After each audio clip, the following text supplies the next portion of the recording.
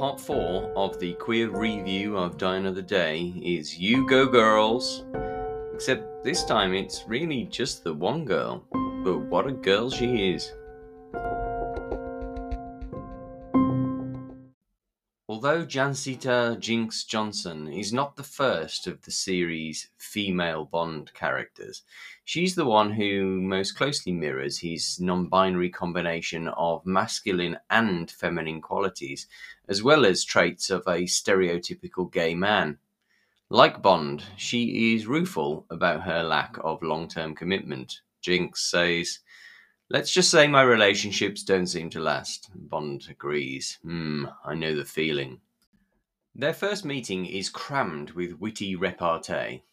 This is usually the preserve of Bond himself, an element of the character which has helped him fit the stereotypical template of the gay man since Dr. No. Die Another Day has all of the main characters trying to outpun and outgag each other. The dialogue rarely bears any resemblance to the way human beings actually talk. The spectacularly arch confrontation between Bond and Moon/Graves in the Ice Palace provides a psychoanalytical explanation for all these quips. Graves says, "I chose to model the disgusting Gustav Graves on you, just in the details. That unjustifiable swagger, your crass quips, a defense mechanism concealing such inadequacy." By Graves's logic, are all the quipping characters concealing inadequacies? Or did writers Purvis and Wade just not want to kill any of their darlings? In Jinx's case, she appears to have little in the way of inadequacy, although taking on a helicopter with an oversized silenced pistol might unwittingly support Lacan's controversial hypothesis concerning the phallus. See this discussion in the Allies episode of this podcast. Jinx's quips are less a defense mechanism and more a statement of her lack of sexual inhibition.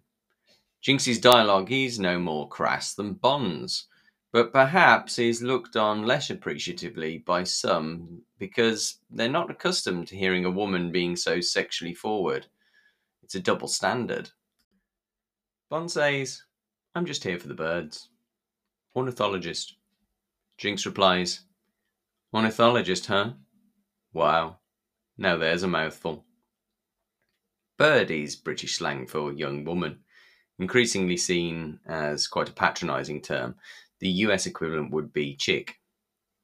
Jinx does not appear to take offence, but she does seize the opportunity to escalate the sexual tension considerably by suggestively gazing off-screen at Bond's crotch. In her actions as well as her words, Jinx is positioned as more dominant than most Bond girls. Sexually dominant women queer heteronormativity which rests on the assumption that femininity equals subservience. While our first gaze of a bikini-clad Jinx emerging from the ocean might appear to merely reinforce heteronormativity, it's worth remembering that when Honey Rider did the same thing in Dr. No, this also subverted audience expectations of femininity. Jinx updates the idea with a more savage-looking knife sticking out of her belt, another piece designed by gay artisans Whittaker Malum. Despite succumbing to damselhood at various points, Jinx sometimes has more agency than Bond. While Bond is being duped by Miranda in bed, it's Jinx who does the spying, uncovering that Graves has the dream machine, which is the piece of the puzzle which Bond needs to work out his true identity. When Jinx is captured, she insults Zhao with a phrase more commonly heard when men are insulting other men, "your mama," or, in British English, "your mom." Men's feelings of filial piety have been a target for insults for millennia. Experts in Babylonian linguistics have uncovered "your mama" jokes inscribed on stone tablets. Reinforcing Jinx's masculinity in this scene, Kill intends to use a laser to cut Jinx into pieces, recalling Goldfinger's attempt to castrate and bisect Bond. This time around, Jinx is in Bond's place. In her final confrontation with Miranda Frost, Jinx kills her opponent by stabbing her through the heart with Graves' copy of The Art of War. A text which has been lapped up by warmongering men for more than 2 millennia, its teachings are still applied in traditionally male-dominated fields, such as business and politics. In 2010, a female Sun Tzu scholar, Chin Ning Chu, published her Art of War for Women in order to, quote, "provide women with the strategies we all need to overcome the obstacles that stand in the way of our goals and dreams." The original Art of War is perhaps not as masculine as we might think, though. Until the early 20th century, it was believed that Sun Tzu made a name for himself only through the assistance of women. The story goes that when the King of Wu asked Sun Tzu to demonstrate the efficacy of his art, he did so by forming the king's concubines into an army. His approach was not unproblematic. When they didn't obey orders the first time, he beheaded the leaders, making the rest fall into line. Arguably, the same thing would happen with male soldiers. For instance, the Romans used decimation, executing 1/10 of your fighting force, to bring the critical mass under control.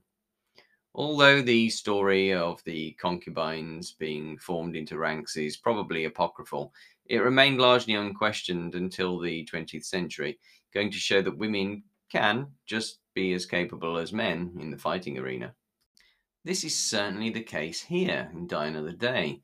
The sword and knife fight between Jinx and Frost is far more visceral than the fight between Bond and Graves. The latter relying more on guile and gadgets than the women's brute force and swiftly executed moves. Theirs is the real cockfight, a showdown of two alpha females with reclaimed phallic symbols in their grips. Even so, the women retain their essential femininity, underscored by Jinx's final invocation to Frost, utilizing a pejorative epithet conventionally applied to women. I'm talking, of course, of read this, but yes, you get the idea. Jinx versus Frost is more dramatically satisfying than Bond versus Graves too. On first glance, Die Another Day appears to buck the trend established in Brosnan's tenure for the henchperson to be killed after the main villain.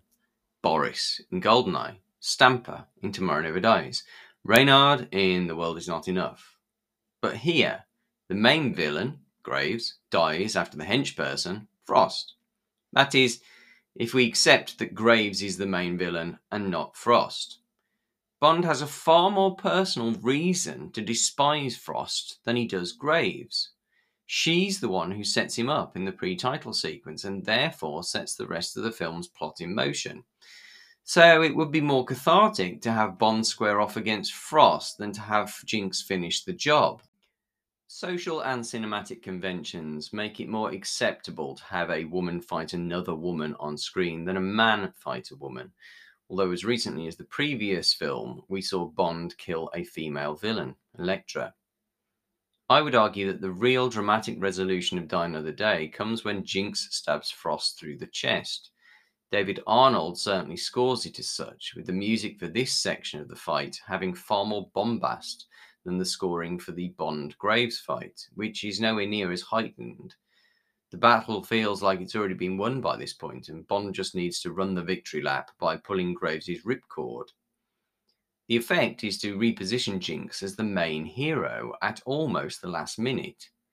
It's Bond's quick thinking, piloting the helicopter out of the ailing Antonov, that saves them both, but the overall impression we're left with is of Jinx taking out the main villain, in the process subverting gender norms, breaking the henchperson dies after the main villain cycle, and imbuing our memory of the film with even more non-binariness. The final part of the Die Another Day queer review covers the film's camp qualities. Now, the camp section is usually one of the shorter sections of one of these queer reviews, but that's not going to be the case with Die Another Day.